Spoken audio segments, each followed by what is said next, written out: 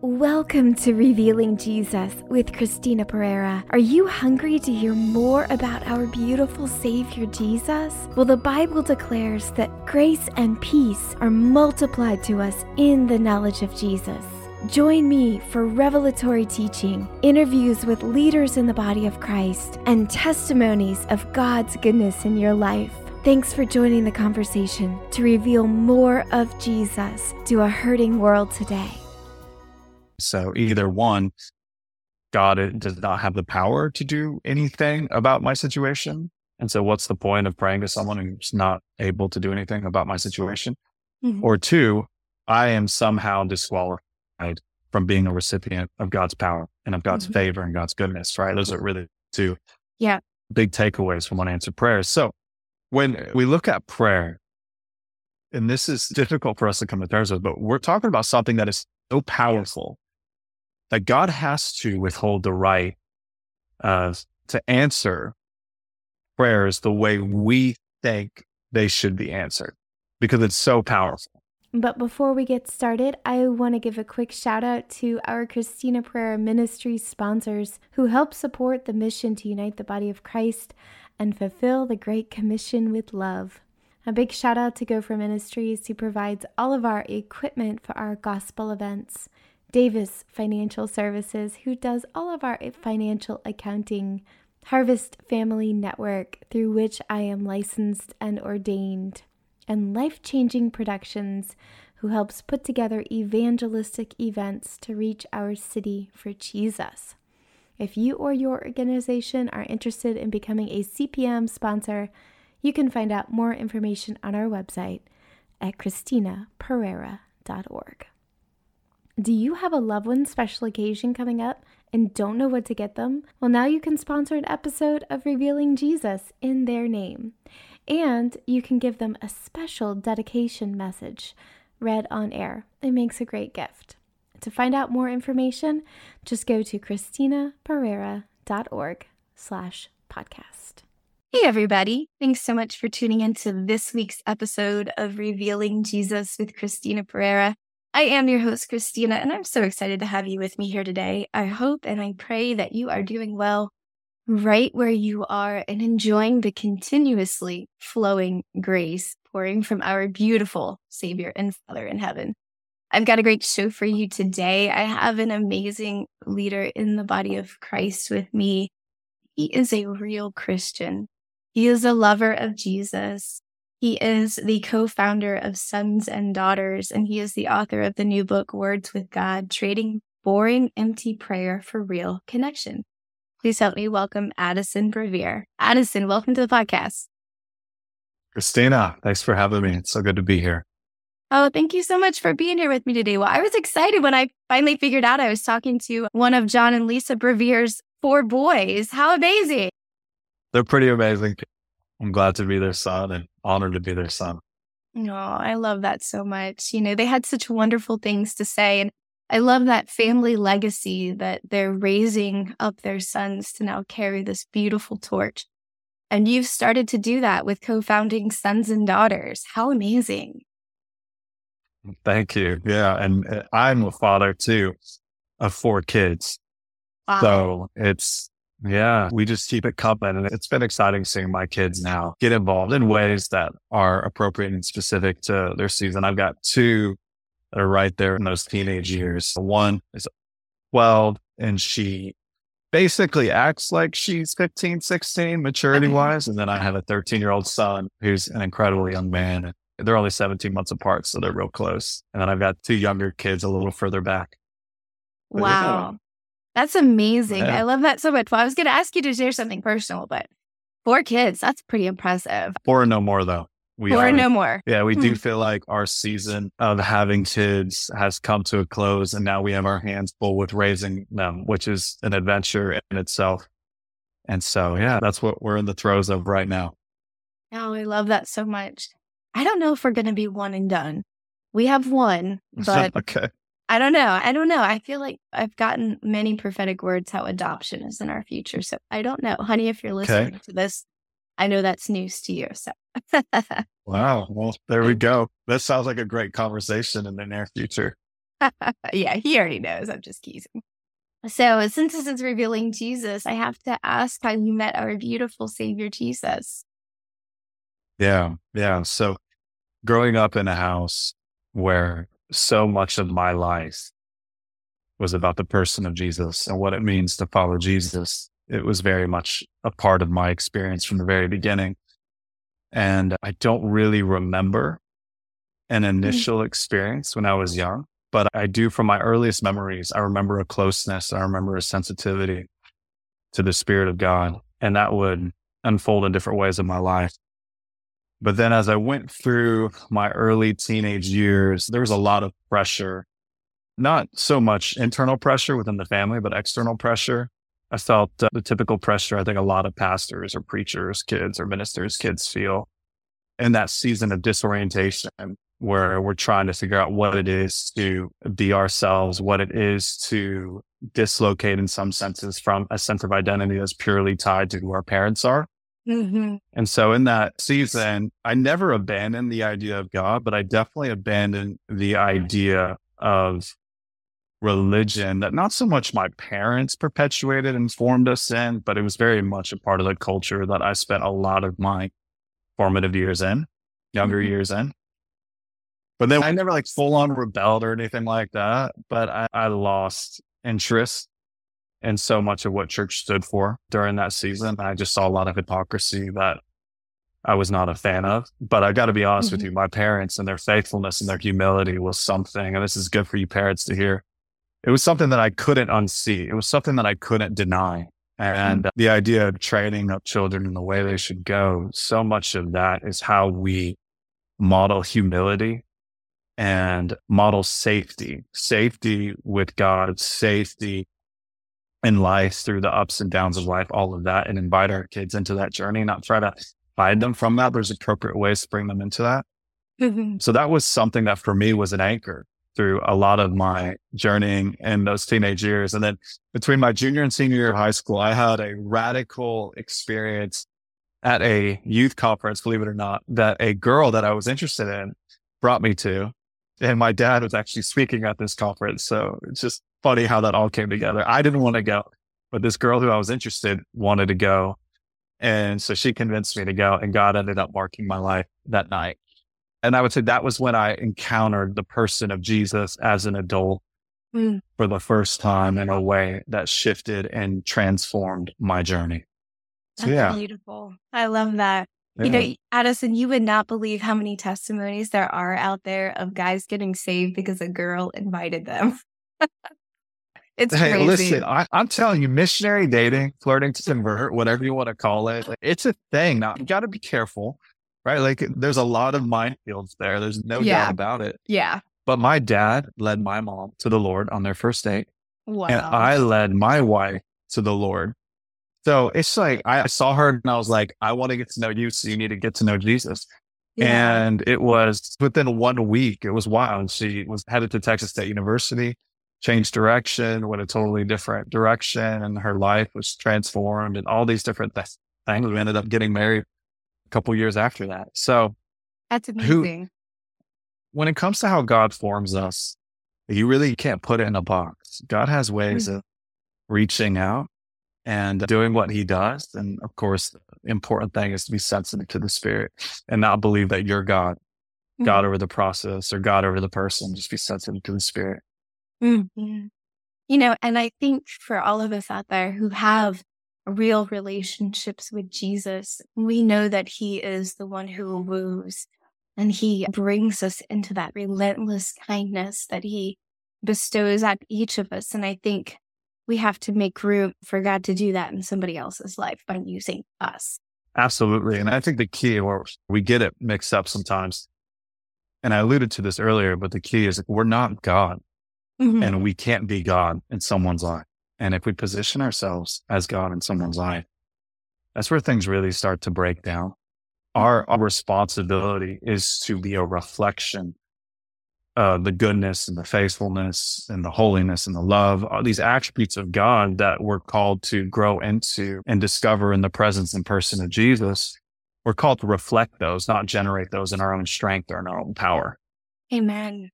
Amen. I'm so thankful we don't have to generate those in our own strength. Oh, my mercy. I'd have no hope. I'd have no hope. And none of us would. No, we're not. I mean, what God has for us is so far beyond our ability to grasp. And that's why the only way to receive it is to be grasped by it. We don't get to be the ones in control. Yeah. We get to be the ones who surrender and say, God, my best construct, whether that's religious or relational, whatever it is, my best construct only offers a place for you to stoop down and stoop into, to elevate me into more deeper, more personal, more intimate forms of relationship and understanding. It's a springboard. It's a launching pad. It's not the end goal. Yeah. I love that so much. There's such power in surrender.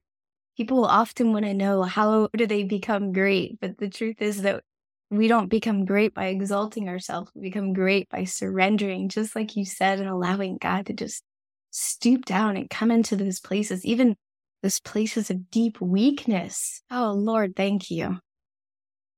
Oh, good. Well, and I mean, we're talking about this idea of stooping. If you look at what grace means, grace literally means to stoop.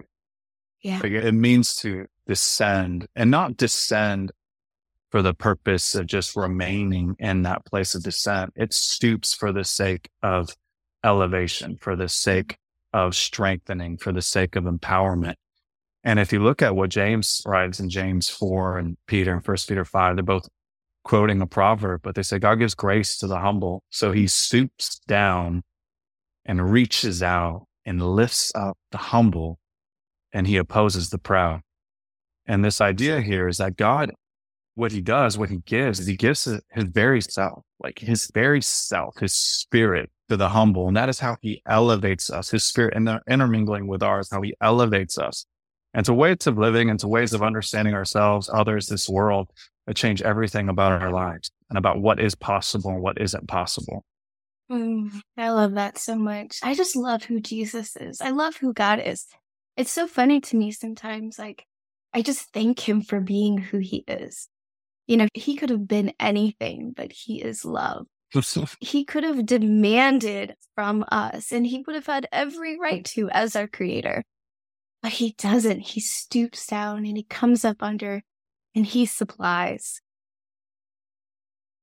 He just boggles my mind with his goodness. I'm sorry. I'm just getting lost in Jesus over here. No, and I think that's why, particularly if you look at the Psalms, there's this constant invitation to approach God and approach the reality of God and how God interacts with our lives. To approach God from a place of thanksgiving, from a place of gratitude. Yeah. Because that's not a religious duty. What it is it just properly orients us back into the goodness and the faithfulness of God, because it's easy. Like, life is broken. Life is messy. We live in a broken world where broken people break things. And that can confuse us on multiple levels, on multiple fronts. And going back to this place of thankfulness, gratitude, it's a form of spiritual warfare. And it's a spiritual warfare that isn't frantic in action. It's actually a holy rest. It's a return to the goodness and the love and faithfulness. The way the psalmist would describe it is the steadfastness, the steadfast love of God, and how that at the end of the day, we can rest in that, because that will have the final say over whatever situation we're facing. Amen. Amen. It will have the final say, you know, and I have loved reading through your book, Words with God. And I thought it was so beautiful. You and I are both elder millennials, and we're called to this generation of children who've grown up. And just like you had mentioned in your testimony earlier, you saw a lot of hypocrisy and a lot of things in the church that really turned you off. And you kind of went through this wrestle of developing your own real and authentic faith with Jesus, this real, living, loving relationship with Jesus. And I thought about the implications of that for this generation. And it's so powerful. But you began to share some of the testimonies that you've received from some of your readers and other generations. So like the boomer generation or even the greatest generation. Can you talk about that? Yeah. So in the book, Words with God, the idea of trading boring empty prayer for real connection, one of the fundamental shifts that I'm going after is that prayer is not this formula to solve. It's this experience to share. Mhm. And prayer is less something that we quote unquote do and more an outflow of who we are. Mhm. So if you look at what Paul writes in 1 Thessalonians 5 and Romans 12 and Ephesians 6, this idea of praying constantly. When you're infected, and I'm going to use the word infected because I think it's a good word.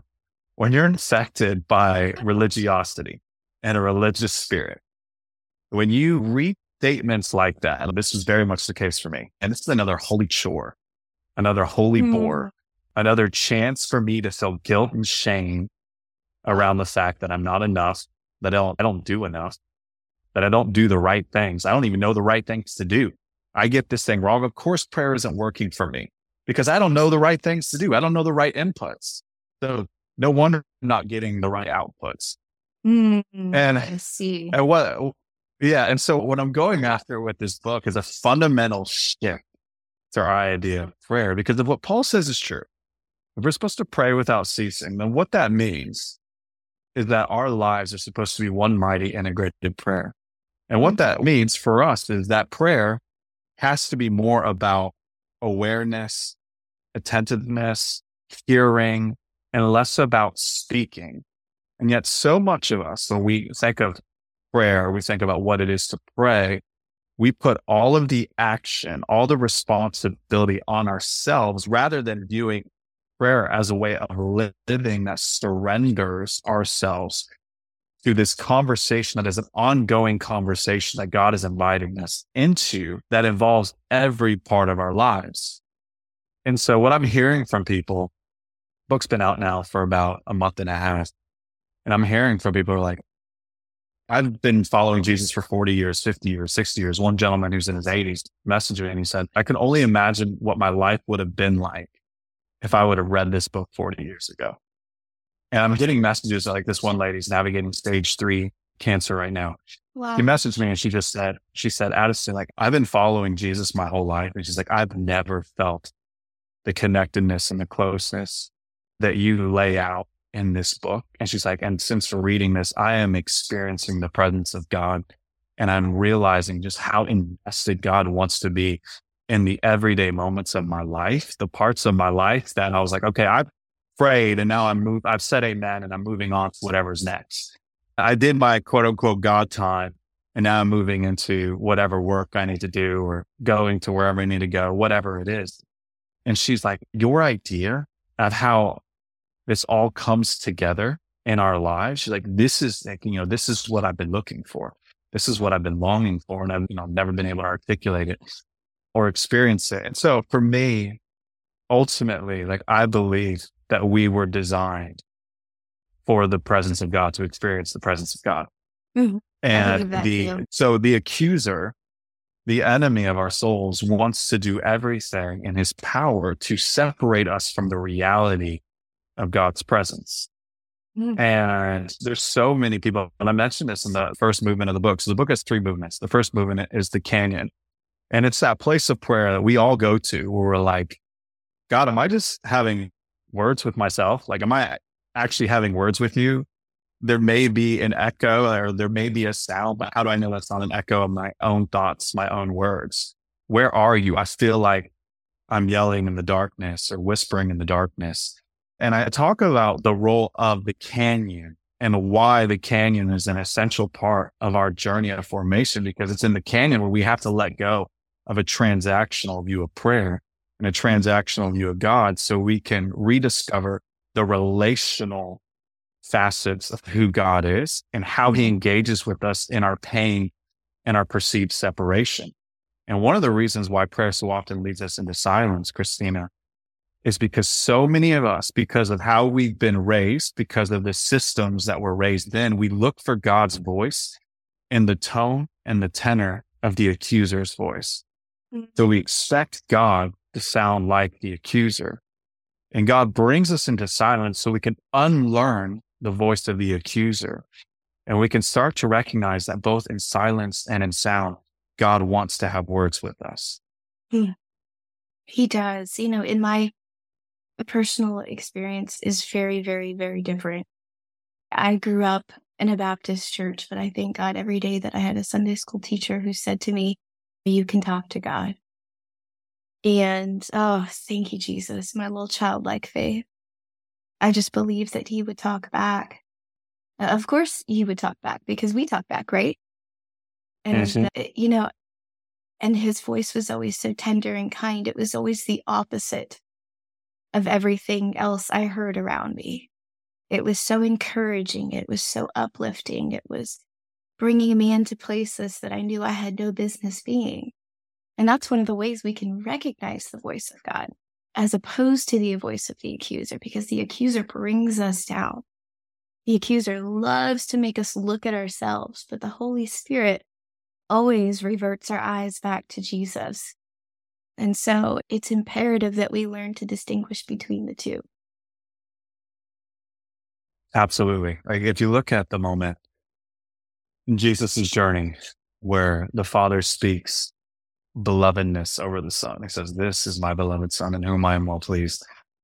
And then the Spirit of God leads the Son into the wilderness where what was spoken over him by the Father will be tested by the accuser. Mm-hmm. And if you think about it, the first thing that the accuser says to Jesus is, if you're really the Son of God, prove it. And that's what the accuser does. The accuser will come in and go, if you're really this, do it, do this, do that, leading us into this place of frantic inaction, trying to prove and validate something that we're incapable of proving and validating because it reaches beyond our ability to do. It reaches only into our ability to receive. And so, but the accuser wants us to believe that we are the God of our salvation, that we are the Lord of our deliverance. And that's just not how this works in any sense. Otherwise, we would be God over our situation. And if you look at the way we've understood prayer, we very much largely, and I know there are exceptions, but largely, we make prayer about who we are, what we do, our qualifications, our merits, our knowledge, our wisdom, rather than viewing prayer as the place. Like I love how the writer of Hebrews describes it in Hebrews 4, saying that the word of God searches, it divides between bone and marrow, soul and spirit. Like there's nothing hidden. There's nothing unknown. Like God knows us inside and out.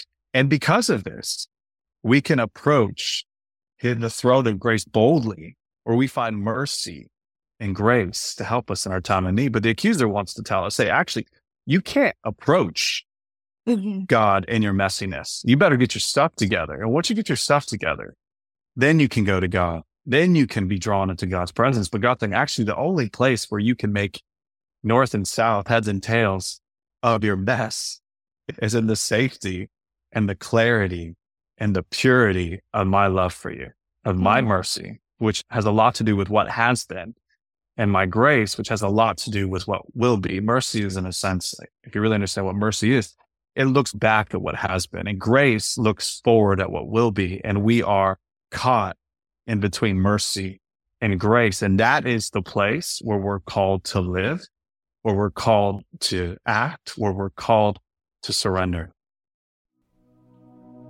Jesus longs to see you prosper in every area of your life. Do you need increased health, wholeness, and freedom? Are you hitting walls when you try to pursue it? I've got a great resource for you, Healing Rain, from author and international speaker Sue Detweiler, full of incredible testimonies, discussion questions, and prayers. This biblical guide points you to the words, actions, and miracles of Jesus. You will be empowered to trust his presence so you can overcome trauma and destructive thoughts, open your heart to spiritual encounters with him, and receive the power of his blood to heal every area of your life. And just for being a Revealing Jesus listener, you get 40% off and free shipping on Healing Rain at bakerbookhouse.com using the promo code RevealingJesus. Pick up a copy today and be on your way to life and life more abundantly. Just head to the link in the show notes. I love that. And if you go back to that scripture where Satan was tempting Jesus, the one phrase that he removed from the Father's statement that he had spoken over Jesus was beloved. The Father says, "This is my beloved Son in whom I am well pleased." And Satan removes, if you are the Son of God, he removes the word beloved. And, I've found in my personal walk, and I've seen it in many walks of others, Satan likes to remove that word beloved. Because if we don't know how beloved we are, it's hard to come before the throne of grace and expect mercy. And I would say the accuser, these are Jesus's words, not mine, just for the record, because people are going to hear me say this and be like, wait, what? Like, go read Matthew 23. But there's a reason why Jesus would say, like, y'all are of your father, the Satan. Y'all are of the devil, to these religious leaders.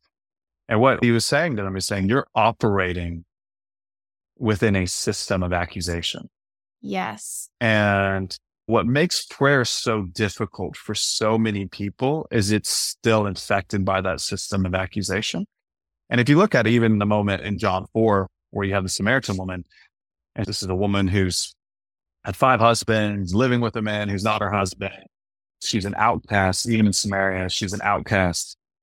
And Jesus starts talking with her, and she realizes that he's a holy man. Like, this is someone special. And she tries to engage him in a religious conversation. She's like, so, where should we worship? This mountain or that mountain? And I love how he disarms the strength of religiosity. He says, the time is coming and is even now where true worshipers will worship in spirit and in truth. In other words, no one's going to be able to set the terms of where and how you worship, because the big idea, and we read this in places like 1 Corinthians 3 and 1 Corinthians 6 and 2 Corinthians 6, is that we would become God's temple, the microcosm where heaven touches earth, that God would make us his home. The promise of Emmanuel is so much dearer than we ever thought possible.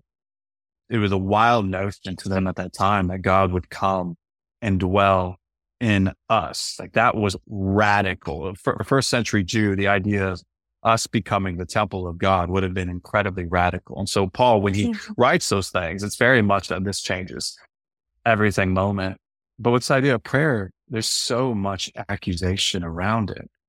And that's why so many of us, why we struggle to connect with God through prayer, because we don't believe that we are, as you said, we don't believe we are the beloved sons and daughters of God. And that's why in the 4th chapter of this book, the chapter tells us, who do you pray to? Like, who do we pray to? Like, really taking the time to think about who's on the other side of our prayers. How does this God, how does this deity, how does this person, how does this Father, whoever that person is, where did the image come from? How was that formed? How has that been reinforced in your life? What you've learned, what you've experienced, what you've seen. And because if we get God wrong, and if we get how God engages with us wrong, that, in a sense, gives way to every lesser evil. That's essentially what Tozer said. He said, a low view of God is the cause of 100 lesser evils among us. And we've reached a very low view of God that has caused a lot of us to withdraw from the goodness and the faithfulness and the power of God to reach us in our prayers and our everyday life. That's so good, Addison.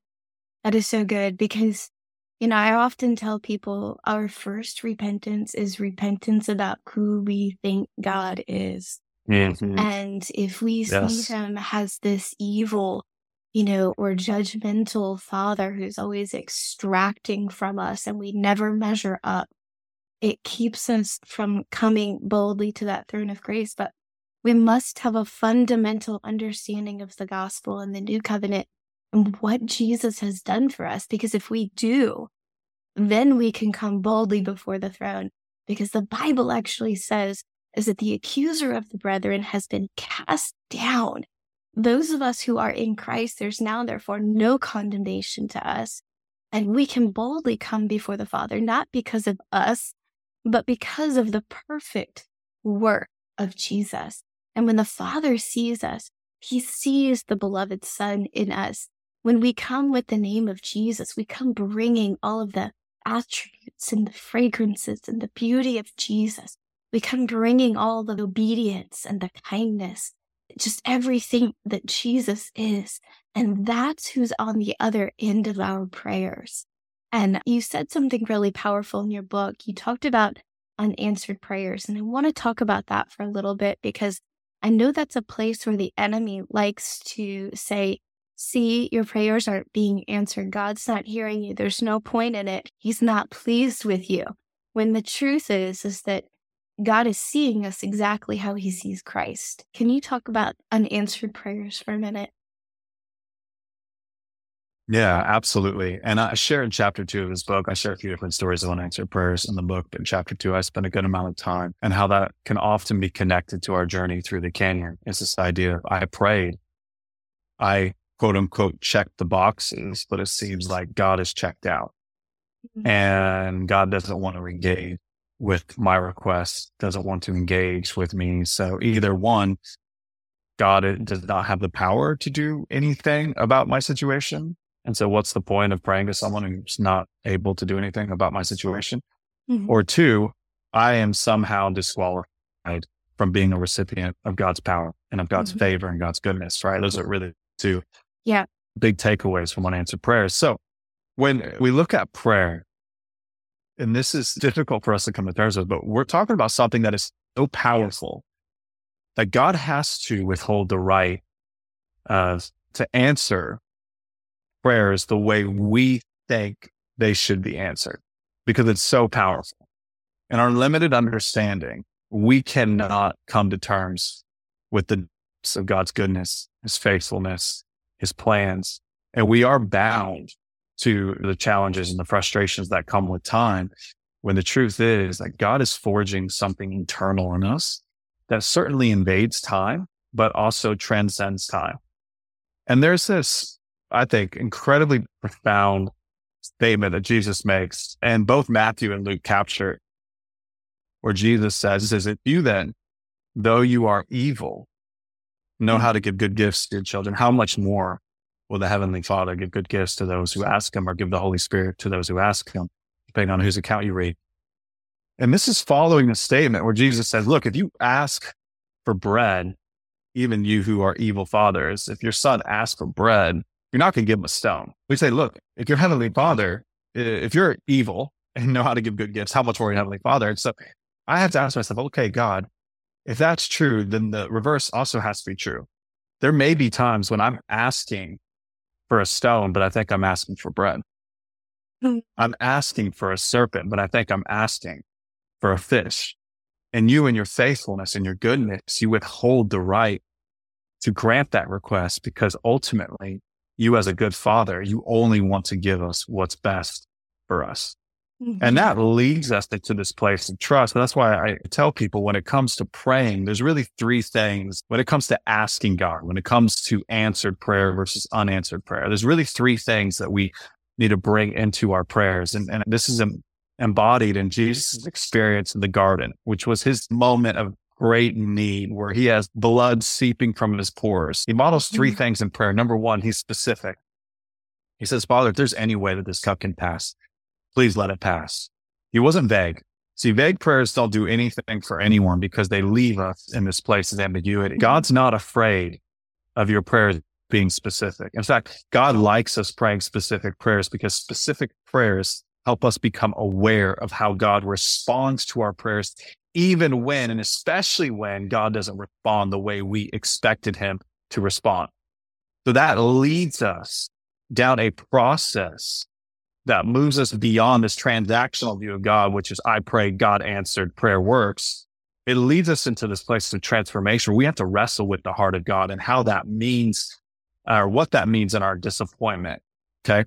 So that's the first element, specific. The second element is he was steadfast. He prayed multiple times. He asked those closest to him to pray with him. He's like, guys, please contend with me. This is my moment of need.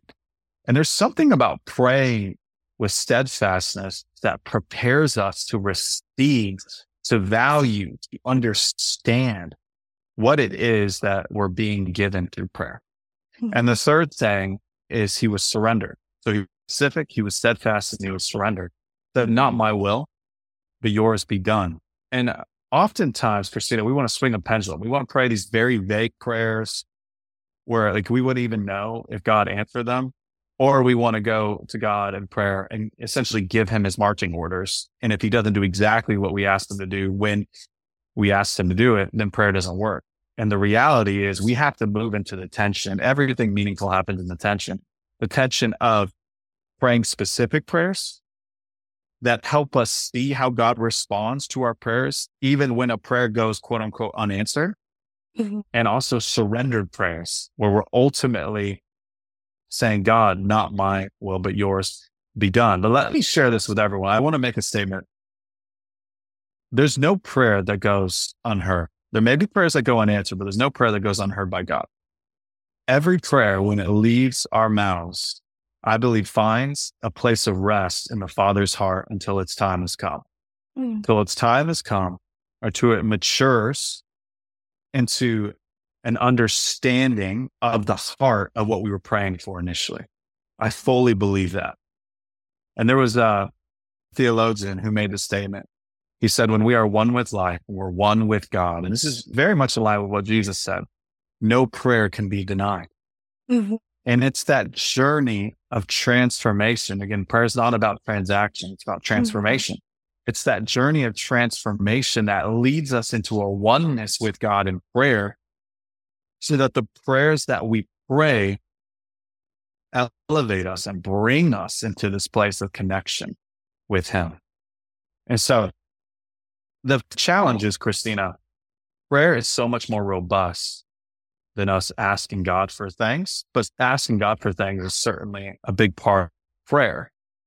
Prayer wants to move into every part of our life. So much of the therapeutic challenges that we have, I believe, can be traced to the disintegration that comes from not being prayerful people, not being people who live in harmony, this integrated reality with God. And that's why Jesus in John 16 tells him, he says, look, I'm telling you the truth. It's better for you that I go away, because if I go away, my spirit will come. And I've given you a great example. You've seen things modeled in me, but when my spirit comes, those things you can't bear, you can't grasp right now, my spirit's going to come and you are going to be enlivened by my spirit. And those things that were external now and are external now are going to become internal then. They're going to become a part of who you are. And you are going to experience this integration, this oneness that I share with the Father and that I share through the Spirit. And that's what he's praying in John 17, the high priestly prayer, is this prayer of oneness that comes through a connectedness that's only made possible by the Spirit, that leads us into a connectedness of purpose and a relationship and community, all those things with others. But all of that is only made possible by this way of surrender, this life of surrender that exceeds just this religious duty and these transactional moments of prayer. That's so good. And if I could just add to that real quickly, the people can only go as far as their leaders are willing to go. And so if our Christian leaders are not bringing people into that authentic, real relationship with Jesus, they're not going to experience and believe for anything further. And so I'm so excited about what God is doing with this generation right now. He is raising real, authentic Christian ministers and leaders who've walked through the fire with God, who can say, this is who Jesus really is. This is what you can have with him. And it's not this religious duty that we're inviting people into. It's truly the good news. And I'm so excited about that, Addison. Is there anything burning on your heart that you'd like to share directly with our listeners today? Yeah, Christina, thank you. I would love to share, for those of you who are listening to this, you're like, Addison, I've tried to connect with God. I have felt abandoned by him. I have felt passed over. There's too much disappointment there. There's too much confusion there. I can't do it. I would tell you, bring those messy words to God. Like, having words with God isn't about getting all the words right. It's about being honest and real with God. That's when we discover just how real he is. If you look at Psalm 142, David says, I pour out my complaints before you, God. Jesus on the cross cried out, my God, why have you forsaken me? He gave us a model for how we're to engage with God in those moments of disconnect. But then later in Psalm 22, which is the psalm that Jesus is quoting on the cross, he said that you do not abandon the afflicted in their affliction, nor do you turn your face away from them. Mhm. And I just want y'all to know, like, the silence that you have felt, it's not rejection. It's actually an invitation into a fresh way of knowing God and being known by him. If God would have met you through the old mechanisms, then those old mechanisms would have had a glory. They would have been viewed as something that is good and something we can return to. And I believe that God is calling us to a more intimate, more personal relationship with him, connection with him, because we need that. Our world, and I'm not just talking about the greater world, I'm talking about your world, your family, your community, your church, whatever it is, your neighborhood. We need to be people who experience that for ourselves so we can share that, because right now the accuser has so many people's ears, and so much of what is happening, the rhetoric and the style and the form of messaging in our world, both quote unquote in the church and outside the church, is dictated by the tone and the tenor of the accuser. And if we're going to be people who don't look for validation by invalidating others, if we're going to be people who can validate others because our validation is found in the belovedness and the goodness that the Father speaks over us, then we have got to be people who let go of the transactional, religious idea of prayer, which is where we get real with God and where God becomes real with us, so we can encounter God in a way that becomes real both to us and to this world. Yeah. So good. Preach it, Addison. Christina, I am rather passionate about this. And I really feel like this is life's work. After finishing the book, the editor, she reached out to me and she just said, hey, so people are going to want to continue to journey with you in this. She's like, this is more than just a book. He said, I know you're private. I know you're a bit reclusive. She's like, but can we please figure out what those next steps look like? And I decided, I was like, okay, I actually put my email in the book and I just said, hey, let's continue this conversation. And I'm going to be prying into what this means. But I've started doing something on Sunday nights where I send an email on prayer as a way of life. And nearly 10,000 people have said hey, I want prayer to become a way of life. I want to know what this is. And so I'm sharing thoughts on Sunday nights that we can take into the week ahead. And I'm doing that through wordswithgod.org. So if this is something I'm speaking to y'all, I'm telling you, the book, it was a gift to me. I feel like I was the first one to get to read it. I believe that it's not going to give you cliches. It's not going to give you formulas. It's going to speak to the heart of your longing and going to speak to the heart of what God created you for. And even beyond that, wordswithgod.org, which is going to be a place of ongoing connection and conversation on what it means to be prayerful people. I love that, Addison. Will you pray for our listeners before we go? Wherever they're at on their journey, would you pray for them? Absolutely. Father, I thank you that you have given us the right to be your sons and daughters. That's not something that we have earned. That's something that we receive from your covenant faithfulness, from your righteousness. It's an extension of your righteousness, and it's an extension of the righteousness revealed in the person, in the work of Jesus. His righteousness is the banner over our lives. And so, Father, I pray that there would be a rest in your righteousness, that we would not be people who strive to do things that we have no business doing in our own strength and our own power. I ask that we be people who rest in your righteousness, your goodness, your faithfulness. And from that place, find the grace to do the things that we never thought that we could do. Find the grace to become the people that we never thought we could become. But in those moments of transformation, we'll be able to look back and say, only God. This was not a byproduct. Only God. You are the one who even gives your beloved the will to do your will. And so, Father, I ask for the will to do your will. I ask for the strength to stand in the face of persecution, adversity, confusion, disorientation. I ask for the grace to love and extend your love, the embodiments of your love in a world that is very confused about what it is to be loved and what it is to be people of love. And God, I ask that we would ultimately be people who reflect your holiness, your otherness, your grace, not in a way that's cheap moralism, but in a way that reflects your design for humanity and how that is a reflection of who you are as God and who you have called us to grow into. Holy Spirit, I pray that your power, that your presence and your faithfulness and your grace would be our strength as we move into this day and throughout this week. In Jesus' name we pray. Amen. Amen. Thank you so much, Addison. Thank you for that powerful prayer and for being here with me today. I so appreciate it. Christina, it was an honor and a joy. And thank you so much for what you're doing. And please keep up the good work. Thank you, my friend. Thank you. Well, I hope and I pray today's episode has blessed you.